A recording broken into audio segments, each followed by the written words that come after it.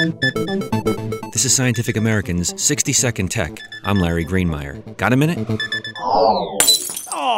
You probably know at least half a dozen people walking around with cracked smartphone screens. These devices may be everywhere, but they're not built to last. Smartphone companies figure you'll just buy a new one. Still, Apple is at least thinking about ways to make their gadgets more resilient. The U.S. Patent and Trademark Office recently awarded the company a patent for an electronic device that could determine when it is in free fall and then prepare itself for impact.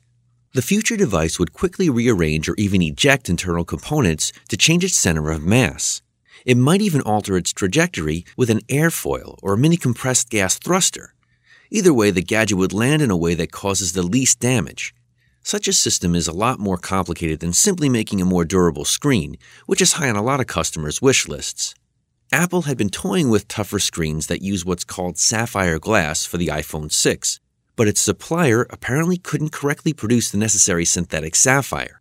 So iPhone users now get the industry-standard Gorilla Glass touchscreen and a glimpse at a future potentially populated with smartphones that even fall intelligently. Thanks for the minute. For Scientific American's 60-Second Tech, I'm Larry Greenemeier.